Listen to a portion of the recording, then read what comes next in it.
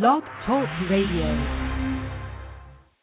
Good evening and blessings, and welcome to another installment of the Gist of Freedom Estate. This show is produced by acclaimed historian, educator, and author Leslie Gist, and serves as our weekly live online discussion to celebrate the African American experience by honoring all the people, past and present, black and white, who, with faith and focus, are preserving our rich history through literature, the arts, the skilled trades, and the humanities. We thank you for joining us tonight, and we'd love you to be a part of tonight's discussion by calling in with your comments or questions to 347-324-5552. Good evening, everyone. My name is Preston Washington. I'm your host this evening for the Gist of Freedom. I'm stationed here in Kansas City, Missouri, where I am the president of the Midwest Afro-American Genealogical Interest Coalition. Our guest tonight, joining us, is Karen Jones Meadows, and we're coming to you via www.blackhistoryblog.com, where the Gist of Freedom is celebrating, along with the state of Delaware, the Harriet Tubman Day, March the 10th, declared by the governor of Delaware as her day. The Gist of Freedom is right there with him. Are you with us yet, Miss Jones, Miss Meadows? Yes, I am. Yes, I am. Glad you could join us. Thank you so much for having me. Yes. How did you get into being a scholar and interpreter of Harriet Tubman? Well, actually, it started quite a while ago. I was living in Charlotte, North Carolina, and the then executive director of the Afro-American Cultural Center asked me to create a living portrait of black history, and I could choose whoever I wanted. And so I chose Phyllis Wheatley, Lorraine Hansberry, Queen Nzinga, and Harriet Tubman. And Harriet Tubman became the most popular piece that I did. At that time, it wasn't written. I learned their lives. I learned the periods that correlated with what they were doing in the history, beyond just the individuals, but everything that was going on around them. And I would do it extemporaneously. So my performance would be between 20 minutes and an hour or so, and then I would take questions and answer in character.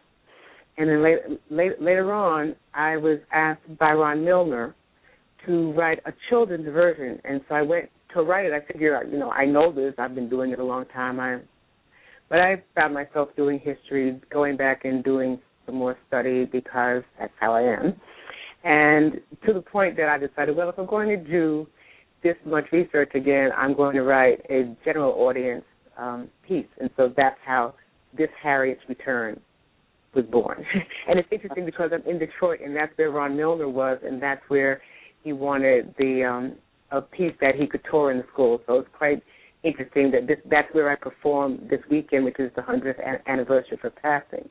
And I was at a museum, the Charles Wright Museum of African American History. So it feels significant and serendipitous. And your show is called Harriet Returns. Harriet Returns. Harriet Returns, based upon the legendary life of Harriet Tubman. Mm-hmm. Okay. Why don't you would you be so kind to give our listeners a taste of your performance now? Okay, I will. I asked Leslie what she liked, and she told me two pieces. So I'm going to do when she first meets John because I like that piece, and then I'm going to do this other piece that Leslie likes. So this is the first time you see her grown because you've seen her as a little girl. We've seen her as a teenager when she got hit in the head and was very upset. And this is when she's first a woman.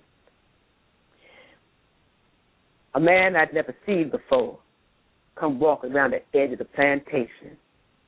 I ain't never seen no black man walk like that. Is that too? The most finest of anybody I know. Rachel was planting flowers and me, pulling weeds. She see me looking at him saying, he's free. He don't want you. I draws myself up and waves my wings and laugh. Like I see the slaveholder women do with their handkerchiefs to show their fineness.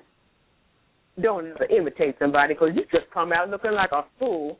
That man keep walking, eyes straight. But every day, he comes following the same path. And every day, I try a little something new. I tell you one thing, if I want to marry one of them men live on the plantation, I sure could have, because they was flocking. Every time I do something so that man catch it, one of them other men see it. I get no kind of wrong tension. I got to get help, because I ain't the only one looking at him, or smart as nothing else worth noticing either. Roberta know how to get married. Of course, she done it 5, 6 times. Roberta, puff on her pipe, say, Harriet, get you a piece of his shirt and make it to a quilt with the shirt piece right. Snap to the middle. By the time you finish making it, that man be yours. And you use that quilt, cover your wedding bed. Ooh, I got to find out where he live in a hurry, don't you know, because there's a race going on. Me and my friends, we up on the hill overlooking where he lives.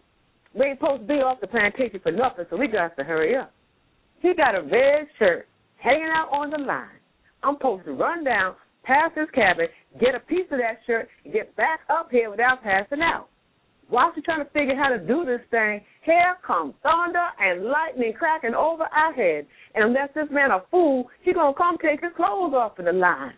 My friends is threatening to leave because they don't want to get wet or caught for nothing. I runs down that hill so hard and fast, I rips the dress. Grab a piece of that shirt, what would fit right over his heart. Good long piece. Red piece flying in the wind behind me as it takes off back to the quarter. Woo! Wait, that was fun. Now, I think it's going to take about a year to make this here quilt. And then she goes on from there. Okay.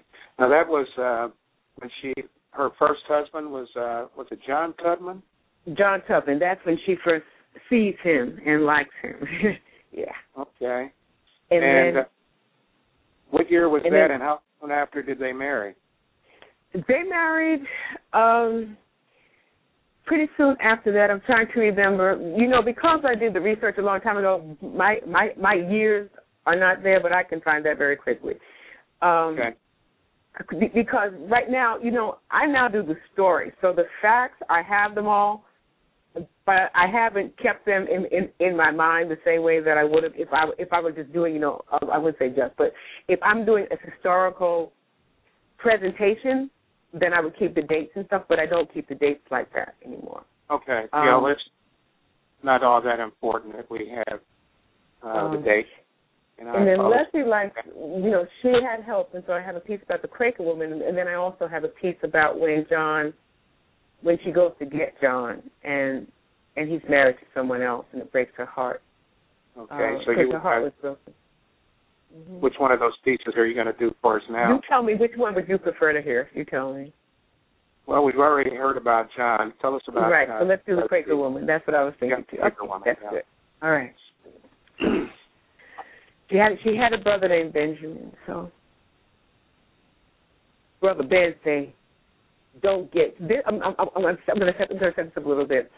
She's obviously she's itching to go, and she's got encouragement. We have two characters called Mama and Papa Drake, and they're sort of the spiritual guide for her in the play. And they've told her you need to find your purpose first, then get somebody to love.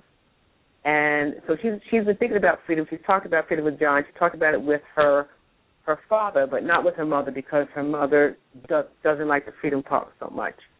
So this is after she's been thinking about it and just had an altercation with somebody. Okay. Brother Ben said, "Don't get killed and break your mama's heart. Daddy looking like what you waiting on. And ain't being helped none by this white woman. Sits in a buggy outside the fence near where we work the horses. She fancy dress. Wear a big bonnet. Once in a while, she set up a little paint station, act like I'm making pictures. But mostly, she got her eyes on us. Cora says she's sizing up the place gonna buy it. John says she a Quaker woman come to start trouble between the slaves and the masters. I don't say nothing like, Oh, you don't think we already got trouble, John?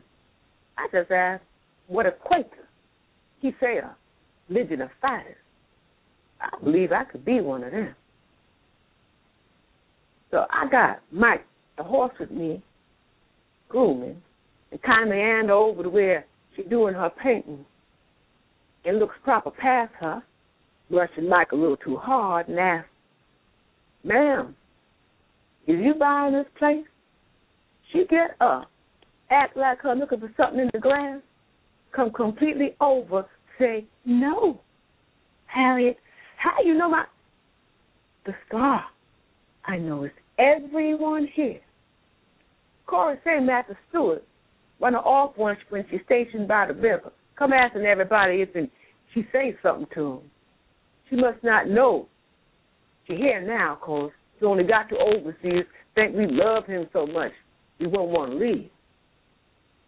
I had heard her putting palms, but this is my first time.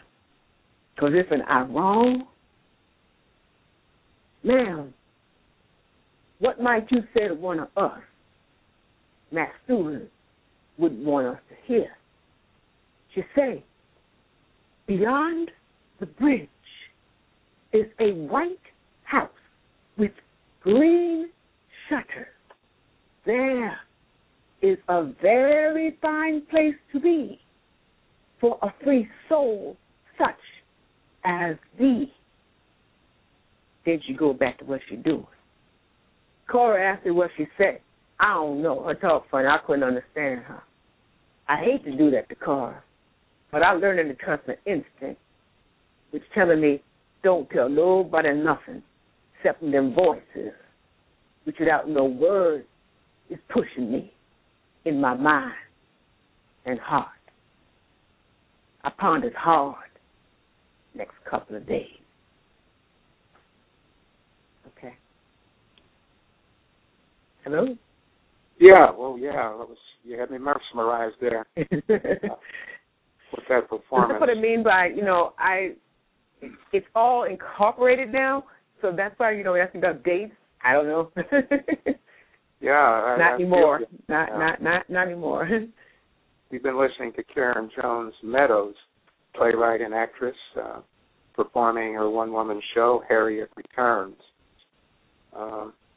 We've been visiting with her in reference to Harriet Tubman Day in Delaware and Maryland and other sites across the United States. And she has a performance coming up April the 5th. And what city was that in again? It's in Randallstown, Maryland. It's part of Baltimore County. It's going to be at the Randallstown Community Center. That's where it's going to physically be.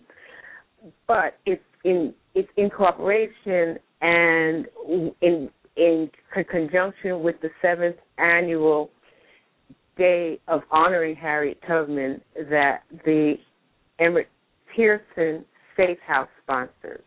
And as I said, Shirley and Jeffrey Supik are the caretakers there. And that phone number, if you want information or tickets or to visit the Safe House, which is incredible and they're amazing people, is 410-655-7821. And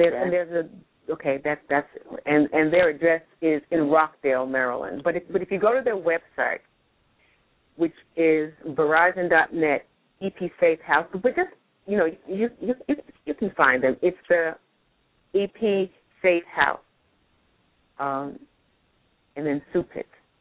And that piece you just did for us was called Quaker Woman. How significant were the Quakers in her own escape, and their assistance in her helping other slaves escape? They certainly were significant. One of the things about this piece, when Harriet goes to the Safe House, because I learned this, you asked me things I've learned along the way. So I always was taught and knew that Quakers embraced African-descended people and believe that everyone should be free. Well, I found out when I was doing the research, not necessarily, yes, we should be free, not necessarily intermixing and mingling. So when she gets to the Safe House, she, and yes, it was significant to answer your question throughout.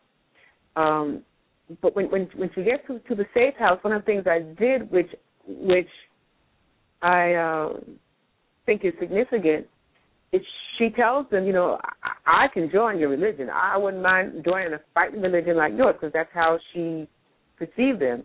And the woman says no, for obvious reasons. So you can't join us. You can't be one of us. We'll help you get where you need to go, but you can't be here. And that surprised me. And so I thought it was important to put it in the play. And it doesn't take away from, the masses of people and so many who were helpful and did believe in freedom for all people. But we have to put things in context. The other thing I found out is that Harriet also helped to free some of the indentured servants who were sent here from England. And she took some of them on the path. That's not in the play, but I've done a screenplay, and it's in the screenplay. And I'm working on getting that done. I'm going to record the play. It's just harder to record a play that's straight a play, because plays are plays and visuals are different. Film and TV, it's just different. And so I've had to enhance it. But the screenplay, I really open it up, and it's got all kinds of characters. It's not a one-person screenplay. It's a big screenplay with everybody and a lot of details. And I'll find out where her Bible is now. Let me put it in there, because now you made me want to know. Yeah, I'm not surprised that the Quakers would not want her to join them. In my research as a genealogist, I've come across Quakers who were slaveholders, who left Pennsylvania, went into the South, and became slaveholders themselves. Yeah, I've learned so many things, and I was surprised about the indentured servants, and thought that was very, very important. And Harriet, she was a raconteur. I didn't say that. And she used to travel and speak, and she was shy. And actually, Mrs. Coates Johnson told me, you never see a picture of her smiling. And she told me it's because she didn't have her teeth. And she didn't like people to know that, and she didn't like to show that. And I thought that's important, that's significant. She felt bad about that, and as most of us would, and most of us do. So her, the humanity, those things that all of us are concerned about on occasion, did not take away from her power or her mission or her purpose, but it was there like with any of us who want to look our best and be perceived and seen in a certain way. Yeah, I've just been informed that Harriet Tubman's personal hymn book, 1876, is housed at the Smithsonian's National Museum of African American History and Culture. Well, that's great. I'm glad to know. Thank you. So we just found that out. Okay. Now, you mentioned, let's see, your phone number was 505-867-0857. Yes. For anyone who may want to contact you. And what's that email address again? On Purpose Now, OnPurposenow @cs.com. Okay. And you're also on Facebook? I'm on Facebook, Karen Jones Meadows Now. You have to add the now. You have to add the now on Facebook. Yeah, Karen Jones Meadows Now. Okay. And you mentioned a web page. KarenJonesMeadows.com. It's actually being revamped right now, but it will soon be up. And so if you want to contact me, if you go there, I think my phone number, and I know my phone number, and I know the email is there, so you'll still see something there, but it's not the full web page right now. You can actually see a lot of pictures and some information about Harriet on the Facebook page, so the Karen Jones Meadows Now page has quite a bit there. I have to tell you today, being in Detroit, I've not been to Detroit before. The last time I was here, I was 11 years old for 15 minutes, so I knew nothing.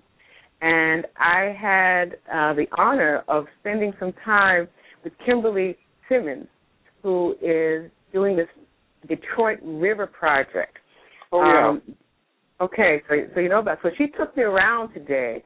Yeah, it's going to get on Gist of Freedom. She told me. And I got to see the Underground Railroad monument. I performed in Battle Creek, so I saw Ed Dwight's monument there in Battle Creek, Michigan, that the Kellogg Foundation commissioned. And today I got to see the one he did here, and then there's a sister to it across on the Canadian side, I found out. And so that was wonderful, and it's beautiful. And the Underground Railroad history, just what I was able to learn today from the Simmons it's just amazing. And so I'm grateful for that. I'm really glad to be here. And also that museum is great. The Charles Wright Museum of African American History, which I understand is the largest African American museum in the world, is quite amazing as well. So I've been quite fortunate. I've been fortunate this weekend to be here and participate in this and learn a lot. You were going to give us another little taste of Harriet Returns. Give you a taste. All right, so I'm going to make you choose again because, all right, so I have, there are two Civil War, I'm going to use some scenes in the play, and so I can do one of those or I can do the very end of the play, which is a call to action on behalf of all of us. So you choose which one you think you'd like to do. Oh, the call for action. Okay, I thought that, but you know, okay.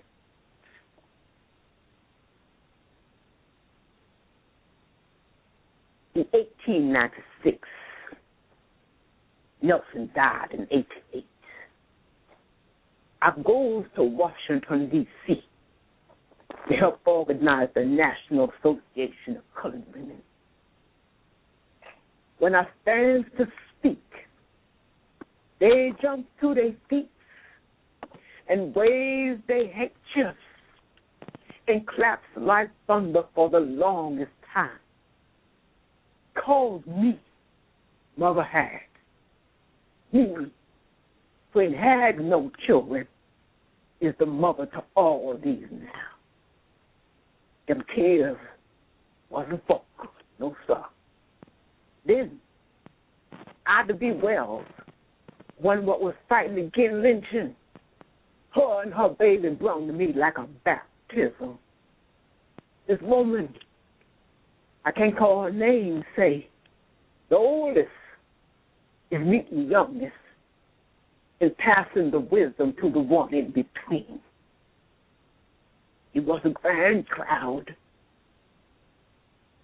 I realized, standing there, the house I had a picture of was mine. The freedom, the respect, the husband, the friend, all mine. Maybe not the way I planned it, but I have a lot to remember and make me feel worthwhile on this earth. All that's been in me, we use voices now. And we hear your call, and we try our best, and we asking y'all, do y'all. Because some of us, we real tired. And all y'all powerful your own self. Let me see. Even I can recognize some of y'all. Because you know we recycle, reconstitute, reincarnate, whatever you want to call it. You look like Gregory Waters. One help us with the riverboat that time, you remember? Catherine Henderson, that's you? That's her. She got her hair all pretty. Now look at her. Uh-huh. What's your name, darling? Say your name. That's Linda, y'all. What's your name, baby? That's Preston. I'm talking to Preston. Who else know who he is? Say your name. Everybody, say your name out loud. Now put something in your heart and you want to do, and you do it. You fix it to your mind, and you do it. Because you the one. You the ones, y'all. You the one. We the ones. We the ones. We the ones. We the ones. We the ones. We the ones. We the ones. We the ones. We the ones. We the ones. That's it. Oh, boy. That's so much imagery coming up as you were performing that. Most notably, the March on Washington, led by Dr. King, and I was thinking about Malcolm X, and the Million Man March, and just so many things, so much imagery coming up in that process. And it seemed Miss Tubman was very active. Miss Tubman comes right through. I go sit down somewhere and she takes over. Okay. Wait a minute. Hold on, Karen. We got another caller. This is Kim Simmons in Detroit. Oh, hi. I just called to say I spent a lovely day with Karen today, and she promised that she'd come back to Detroit and learn a little bit more about us. And I hope she lives up to that promise. I heard her performance yesterday was spectacular. I did not personally get a chance to go. But when I heard that, Preston, you were actually the host tonight, I said I would call in and say hello to both of you. Well, glad you did, and hello to you. Yes. Well, things are going fairly well, and I think that I have made a new acquaintance and a new opportunity, and maybe Karen will come back and help me do some of the work here in Detroit. Okay. That sounds good. Do you have a shout out for Leslie there? Absolutely. I'm sure Leslie is listening, and I've sent her several messages today. So maybe I can get everyone to come to Detroit. We'll do a live blogcast from Detroit. That sounds okay. great. When will that? Do you have an event coming up there in Detroit in the near future? We do not. I actually am doing I've done several presentations here locally at some of the local community colleges, but we are putting on in August an event on the commemoration of the Emancipation Proclamation, and I'll keep Leslie informed on that. We actually did an event here in Detroit on the 6th of January. It was held at historic Second Baptist Church, which is the well-known, noted last station before you cross the river.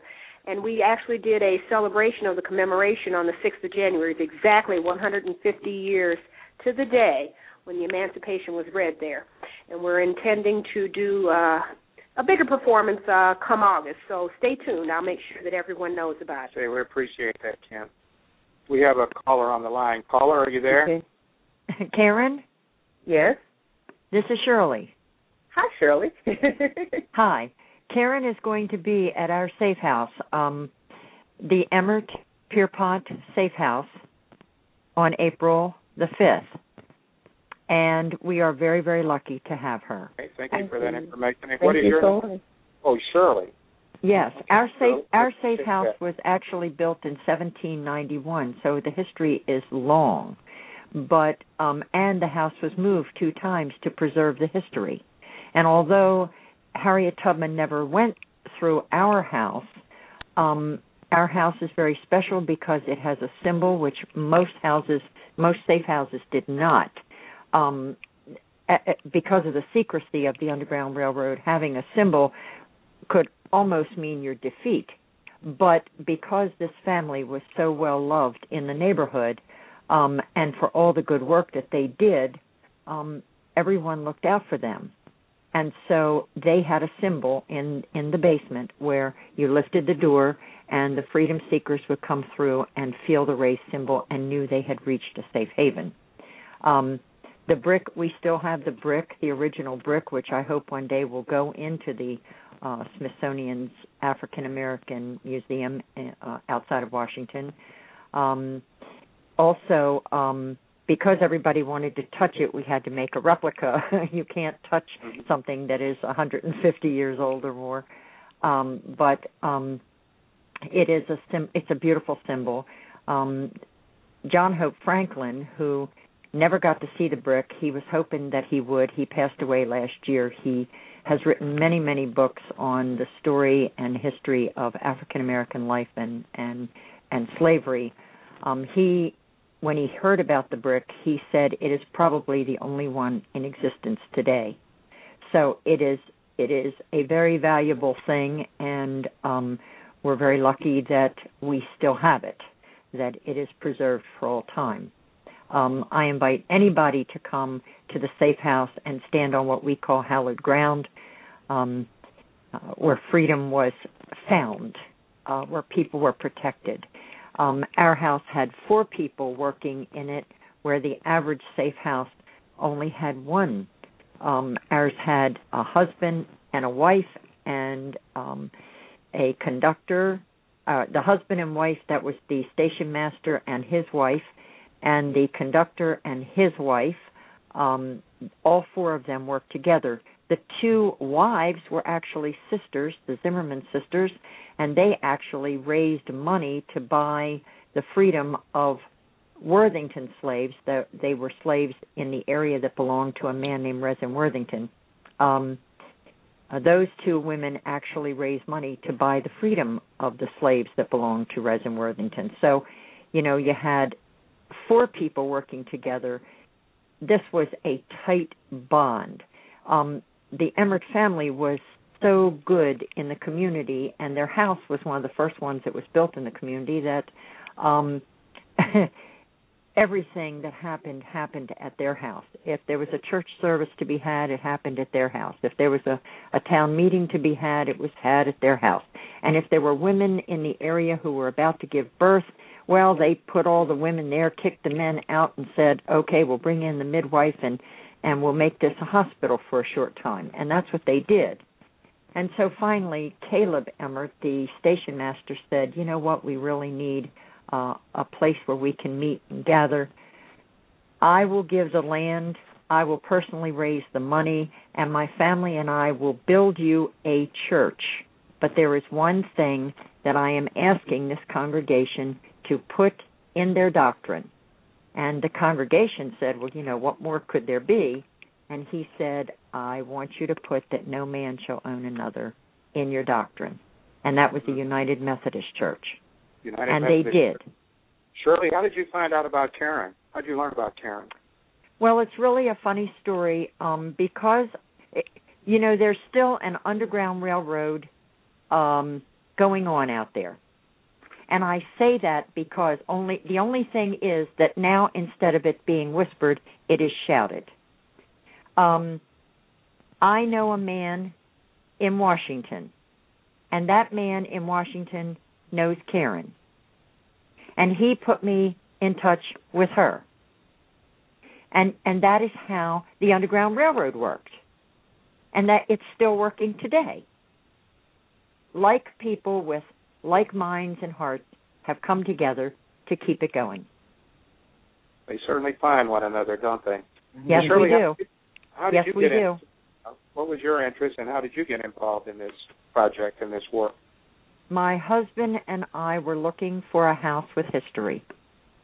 In 1980, we bought the house, and we bought it because it had this history.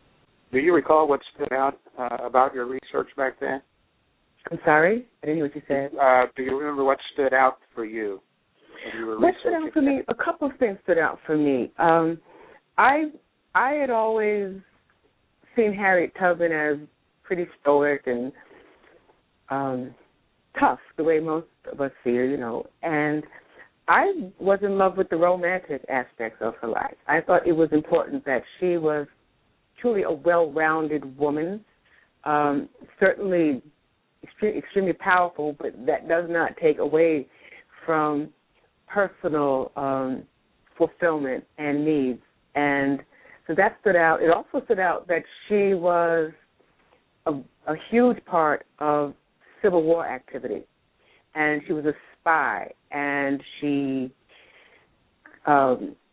designed battles and led troops. She led 800 troops and rescued 700 enslaved people in South Carolina at one point.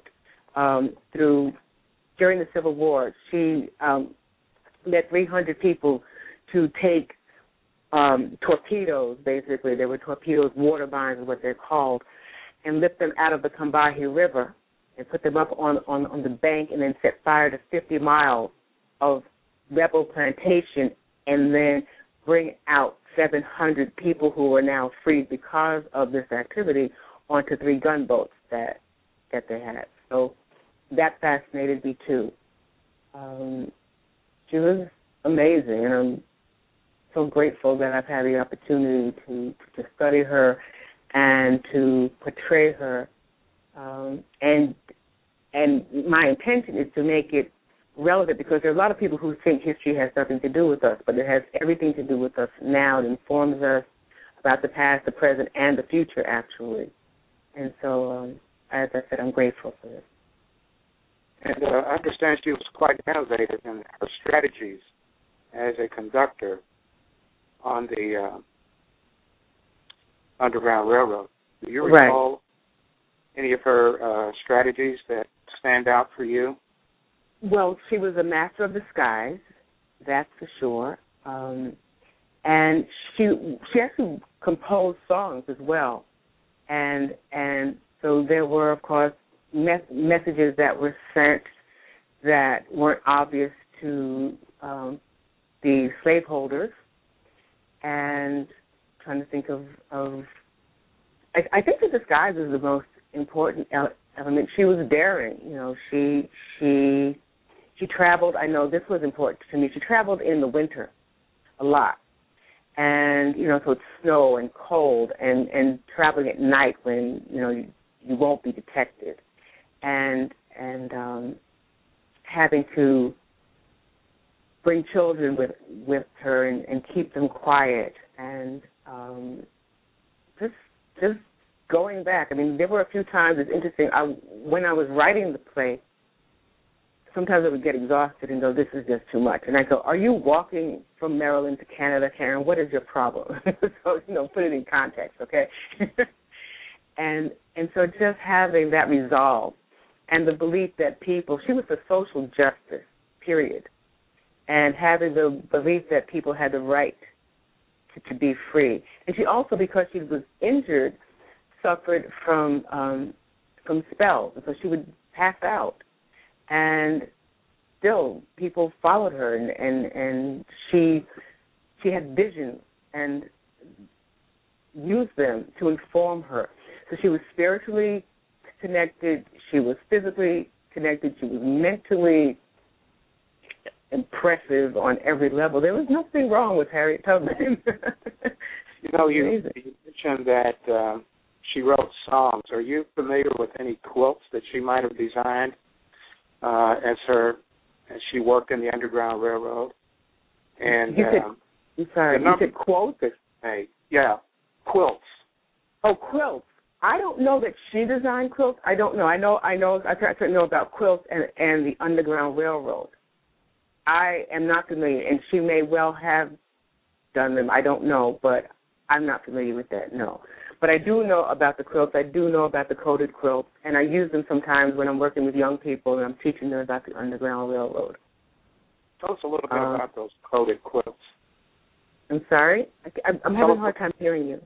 I'm sorry. Tell us a little bit about the coded quilts. Okay, all right. So the quilts would have, for instance, they'd have a design that would take you from one safe house to another. And they would, there'd be, I'd say, symbols or images. So, you know, you look for this tree on the left side of the house, and the shutters are green, or those kinds of things that would be encoded into the quilt so that people could follow them. And they used them all the time.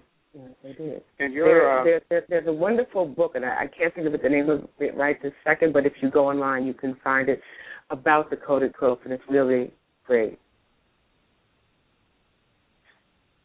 Are you aware of the number of trips that she might have made?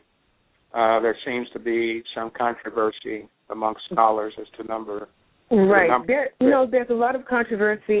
I like the 19 and I like the 300 people. I think we as a people need that, and it's important that we celebrate our power and our tenacity, and on this particular day, Harriet. And so I know there have been some contradictions and saying it's fewer than this and less than that. But our heroes and sheroes that risked their lives and did, even if she done one trip, quite frankly, that's how I feel about it, that we celebrate and honor her, and we honor all the people. And there's so many people who worked on the Underground Railroad from so many diverse backgrounds that to marginalize it or make it less than it was, I'd rather go in the other direction personally. I'd rather she made 500 trips and rescued 5,000 people. I'm good with that. I think that our stories get put into a context sometimes that are limiting, and they don't serve to remind us of who we are and the power that we have and the power that we evolved from. Any of us that are still standing came from some mighty strong stock. What do you think about her day in Delaware? I think it's wonderful. I think it's absolutely wonderful. And I want her day to be everywhere. I've been working on that, actually. I also see, I know that, I'm about to go, I'm going to be in Maryland shortly, and I'm bringing this up. I'll get back to Delaware. But in Maryland, they have, and this is going to be the 7th annual celebration of Harriet Tubman. And they've had it every year. It's usually at the end of March, but this year it's going to be at the beginning of April. And it's a day that honors her that they've been doing. And the Emmett Pearson Safe House has had this going on. And there are many places. I know that right now in South Carolina, in North Carolina, in Portland, I'm trying to remember where else, in New York, that there are these celebrations going on. In Boston, there's a huge one going on in Boston. I just found out about that one. There are actually 2 going on in Boston. So she's being celebrated, and I think Delaware is wonderful. I sent them an email saying, I'm there with you in spirit. Everywhere that Harriet can be celebrated and her legacy continued and lifted up, particularly on this day, I'm for. And next year, On Purpose Productions did something where we've had an International Day of Theater to celebrate Harriet Tubman today, and we're going to do it next year at the closing of the 100th anniversary of her passing. And so there are theaters throughout the country that are doing readings of Harriet Returns. So I am ecstatic about this, and I'm glad that so many people, the National Association of Colored Women, which still exists, and she helped her found that, is having a big celebration right now as well. So, yeah, I think it's great. Our listeners might be interested to know also that in Delaware there's been a byway named her, and they'll be doing a tour along that Underground Railroad. And the walk, and they're doing a walk and a motorcycle ride, and it's just wonderful. Now, you mentioned something about a national organization. Could you like the National Association of Colored Women? Yeah. Who are they? Yes. Okay, well, the National, in 1896, Harriet Tubman and many other people, Alice Moore Dunbar, Ida B. Wells, many people, went to Washington, D.C. to start the National Association of Colored Women. It's now called the National Association of Colored Women's Club. And there's a woman named Evelyn Rising who is the president. And they're doing significant work, and they're doing a substantial celebration of her life today as well. But that organization still exists. And in the play, it's mentioned because in that moment, Harriet realized, she knew before that she'd done significant work, but she realized how many people from across this country and abroad respected and honored and cherished her and lifted her up. And they called her Mother Harriet, and she wanted to be a mother through birth, but she was a mother to masses of people way beyond the number of children she could have personally had. So it was a huge moment for her, and I think it's significant that organization, which she helped to found, still exists. You know, John Brown, the abolitionist, referred to her as General Tubman. Right. Right. What other activities was she involved in after slavery, in addition to this National Association of Colored Women? She was actually involved with children, absolutely, with founding schools, and she would go to schools and teach what she knew. She was a master herbalist, and she just knew how to do all kinds of things. And so she would help to get schools started. She worked with women's rights and voting. She worked, of course, with people of color asserting themselves through politics and on a local and national and international level. In fact, Queen Victoria sent her a medal and a shawl and tickets. She never went to England, but the medal and shawl she certainly cherished. She's known internationally. She was friends with Mrs. Lincoln. She had issues with President Lincoln.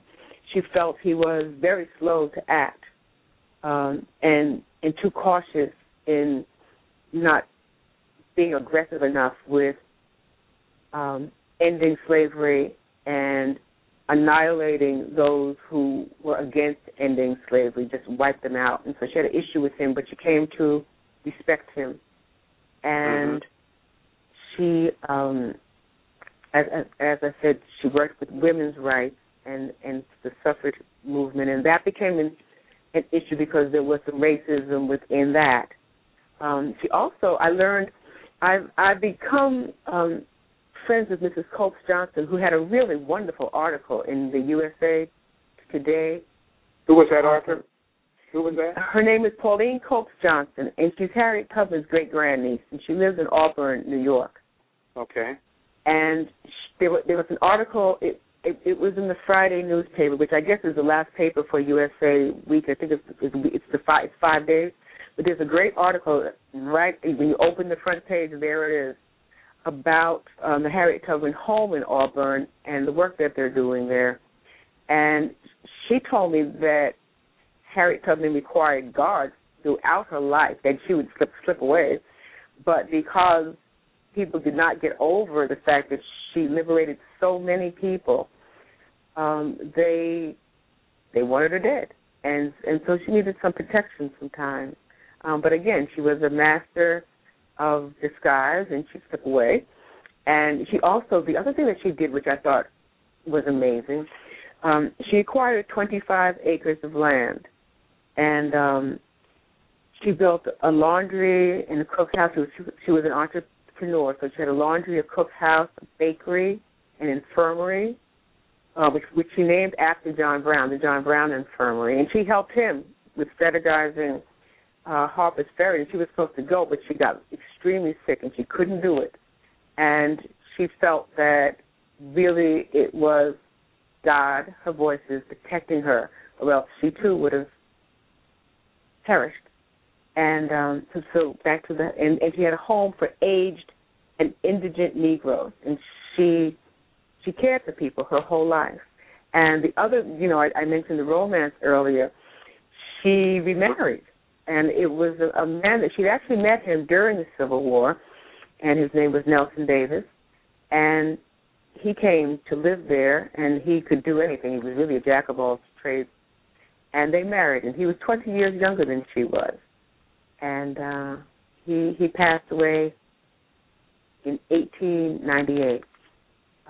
But I love that because, again, that sense of personal fulfillment that wasn't necessarily in service. It was actually for her, and I was happy about that for her. And I never knew that about. I didn't even know she had a first husband. I thought she was born a Tubman. I didn't know that. Okay. Earlier, you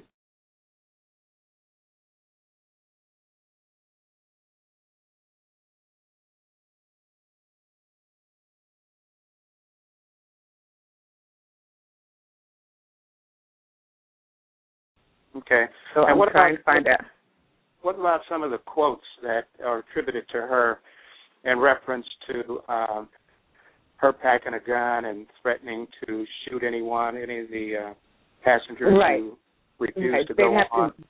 They'd have to go on or die because basically she couldn't afford to have people find out, where the safe houses were or leave anyone behind. So she would have to threaten them. As far as I know, she didn't kill anyone. And, there are a lot of quotes that are attributed to her. I purposely not use them so that I don't have to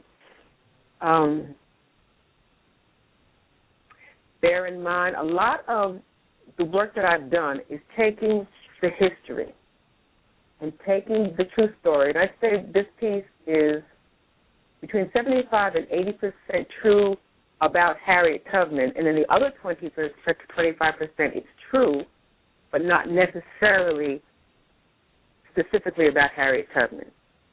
And so I purposely did not quote her. And I never say this is a biography. It is based upon the legendary life of Harriet Tubman. There's quotes about I could have freed so many more people. That this is paraphrasing. If they'd known that they were slaves. And so she was extremely bright, and she recognized that people didn't. And I say this is true of most of us. Most of us have some sort of enslavement that we either don't recognize or feel we can't get out of, and we push it in back. And it can be any kind of, it can be a mental, emotional, spiritual, physical enslavement that we put upon ourselves or given to us. Your family can hold you back. Relationships, your own sense of being can do that. And she recognized that. And she recognized that given the opportunity to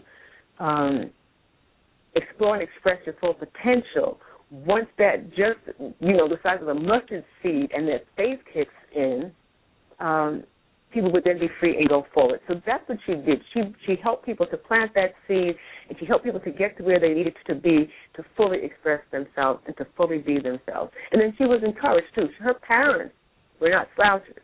Her parents were involved, and they told her, particularly her father, a lot about freedom and encouraged her. Her mother, who had children sold further south into slavery and sold away from her, felt in some ways, I'd say, I want to use the word remorseful, but I'm not sure that's it, but cautious because she didn't want to lose any more of her family. And she had savvy about it. What about the bounty that she had on her? She had a $40,000 bounty on her head, which is huge, millions of dollars comparatively speaking now. And it didn't stop her. It did not stop her. We were talking earlier about some of the strategies, and you mentioned that she was involved in keeping babies quiet that she had on the road. I understand that she might have been given the babies Paregoric. Right, she was a master herbalist, so she wasn't giving them what they couldn't tolerate. She knew how to use herbs and leaves and bark and various teas and make all kinds of tinctures. And so she knew what she was doing. She wasn't poisoning children, I'll put it that way. That wasn't happening. She knew the right dosages and how to monitor and take care of children. She knew how to lead her people. She knew what she was doing. And she had help. The Underground Railroad was a huge network of people. And who were some prominent abolitionists? Well, William Still, of course. And William, when she went to Philadelphia, she met William Still, and that's how she got involved. Actually, he was talking about a couple that was trying to escape, and turned out that couple was her sister, Anne Marie, and her family, And that sent her back, and she wanted to get her husband, and she went back to get her husband. And he had remarried, and he was married to someone named Carol. And it's interesting. I did this play in Alabama, the Alabama Shakespeare Festival, and one of John Tubman's descendants came to the piece. Her name is Jan Tubman. And she stayed after because she wanted to talk to me. And she said, "You did my family proud," which made me very happy because John Tubman had a different take on liberation. He was free, and he felt as though Harriet didn't know where she was going, and why would you take a risk to go north and you don't know what that is, and it might not be what you think it is. And, of course, it wasn't fully what she thought it was. But I got on this to you asked a question and I was trying to answer it, and I don't remember. But she understood her people, and she understood what freedom was and what the need was and what the power of being in charge of your own life, and that it's a birthright that's given from spirit. It's not from a human being that's doing you a favor or understanding you or being kind. It's a right, and that being enslaved is a condition, not a true reality. And our realities come from inside, and we access our true selves, and we become that self, and then our life becomes our own, and that's what she did. What can you tell us about her religious faith? I understand that she was somewhat of a mystic and had visions and right. She was a mystic. I mean, in traditional, she was part of the AME Zion Church, but she was a mystic. Some people attribute it to the hit she took in the head when she was helping someone who was running away. She had visions. She was spiritual. She listened to her visions, and she paid attention to them. And we all have that. I know it. We all have guidance. Sometimes we're told, turn left, don't do that, and we don't listen. Harriet listened, and that guided her throughout her life, and she very much depended on that. And if our listeners want to get in touch with you, could you give out your contact information for us? Sure. There are a couple of ways. One is Karen Jones Meadows, which is KarenJones Meadows now. You have to add the now. And that's a Facebook page, so it's Facebook, Karen Jones Meadows now. My email is on purpose, ONPURPOSE, now, @cs.com. And I have a website which is being redone, but it's KarenJonesMeadows.com. And I'll give you my phone number, which is 505-867-0857. I'm thinking about the question you asked me about her Bible, which is interesting. She has, there are a lot of, let's say, artifacts, and I've been to the Harriet Tubman home in Auburn, and when I was imagining the play, I imagined her, it's called a settee or couch, and I imagined it was red. And when I went there, it was. And that's that guidance I'm talking about that we all have. And I went with it. I didn't, ignore it. I decided that's what she had, and it was nice when it was there. And so, as I said, she listened to her guidance when she was told. This is interesting. She was friends with Garrett, of course, and she'd go there to get shoes, and after John Brown died, he was writing a tribute to him, and she went there, and she walked in and said, I forgot the exact denomination, but between $25 and $26, and someone from Scotland had sent it to her, and she just knew it. And he said, you never cease to amaze me. She just knew it. And so the kind of guidance that she believed, she trusted, and was true for her. I know that there's several things in her home that they're actually restoring. And where is that home? It's in Auburn, New York. Auburn, New York. It's in Auburn, and I was there, and it's amazing. Anyone who gets the chance to go, it's outside of Syracuse, and Skinny Atlas is near there, and Reverend Carter and his wife, whose first name escapes me now. I'm so sorry, but I can't remember right this second. It will come to me.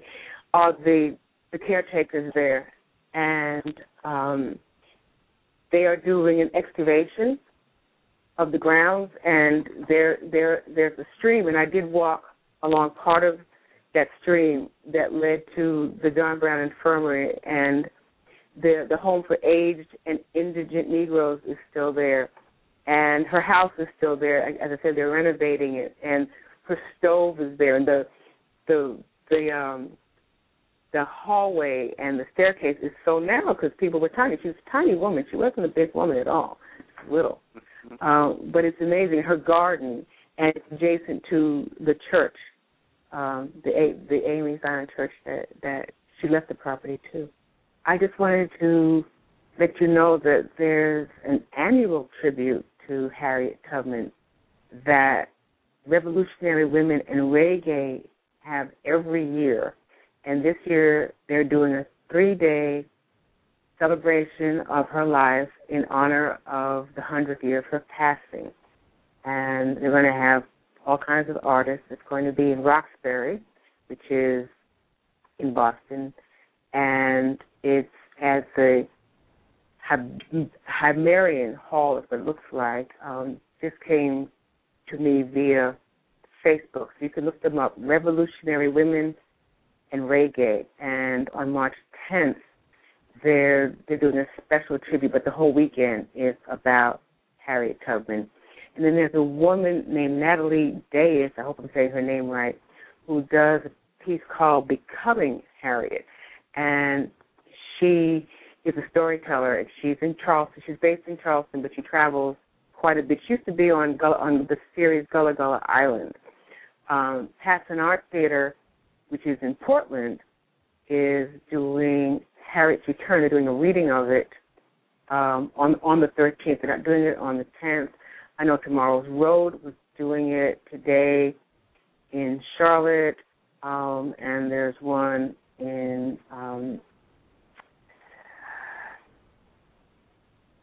get that one, Leslie. Okay, but I just wanted to let you know about those couple, and that's it. All right, thank you. Take care. Bye. And she was friends also with. I'm sorry. She left her to the A.M. Zion Church there in Auburn. Right. She actually said she left it to her. She left it, part of it to her. And so it's right there. And did she spend any significant time in Canada? Oh, yes. She lived in St. Catherine, Canada. And that's when she went back and got her parents, who were up in age at that point, and they went over to St. Catherine, and so there's a home there, and there's a historic site there, and a church there, of course. And then she moved over to Auburn, New York. And when I went to her grave site, and there's the tree that I'm going to use what blesses her grave is mammoth. And I was told that they didn't have much money, so it was a little twig. It's the biggest tree in the cemetery now. It's just massive. There's a lovely. Is that an office? She was buried with military honors, and later on a headstone was placed, and so.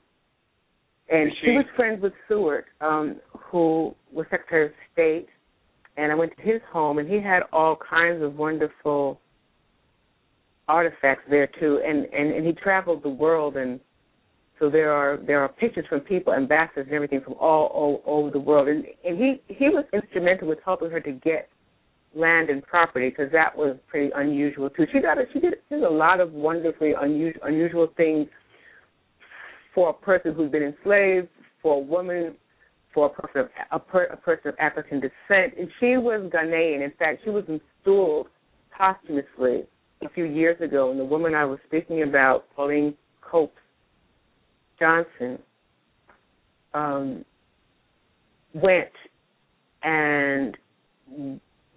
went in as, I'll use the word, her surrogate, I guess is the right term, to receive the posthumous installment and honor as Mother Harriet in Ghana.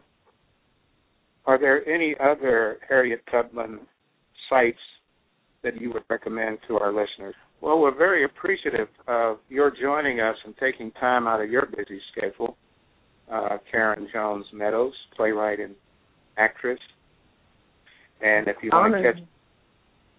I'm sorry? I just said the honor is mine. I appreciate the opportunity to share. I love the work that you and Leslie do. I think it's just so significant. It's unique, and it's needed, and I'm grateful, so thank you. And it's people like you that make this possible. And our listeners might be interested to know if you're in the Boston area at the Randalltown, Massachusetts, April 5th. Maryland. Randalltown, Maryland. Okay, did you say Nolantown? Randalltown, Maryland, not Massachusetts. Randalltown, Maryland. I'm sorry. Yes, that's okay. I've been taking notes here, and I've got them kind of mixed up, but it is April 5th. Right, that's Friday night, and then Saturday at the Emmett Pierpont home, the steakhouse. Great. And if they want to get in touch with you, you've given out your contact information, and that address is On Purpose Now. At CS. At CS. C is in Charles, S is in Sam.com. Okay. And then my Facebook page, too, the Facebook Karen Jones Meadows Now, because there's a lot there. There's pictures, there's video, there's all kinds of things there. And I'll be posting updates, especially as this Maryland date comes closer, and I'm with the Supix tour. I told you we're wonderful. See, I told you, and then she came on, and she was as wonderful as I told you she was. Okay. And I want to remind our listeners to mark their calendar. The Gist of Freedom will be broadcasting live at the LIU 150th Emancipation Proclamation celebration with historian Harold Holzer. And his lecture is scheduled to start at March 21st, 12:30. And again, on April 14th, the Gist of Freedom will display the Gist of Freedom or live at Pastor DeForest Soares' church, First Baptist Church of Lincoln Garden. And that event is labeled as the Journey Towards Freedom. And that's going to be in Somerset, New Jersey. And also, check your calendar for this coming Thursday, where, again, the Gist of Freedom at 8 o'clock Eastern. We'll continue with our reading of the Benjamin Quarles book, The Black Abolitionist. Thank you again. My name is Preston Washington. I've been your host, and good night, everyone.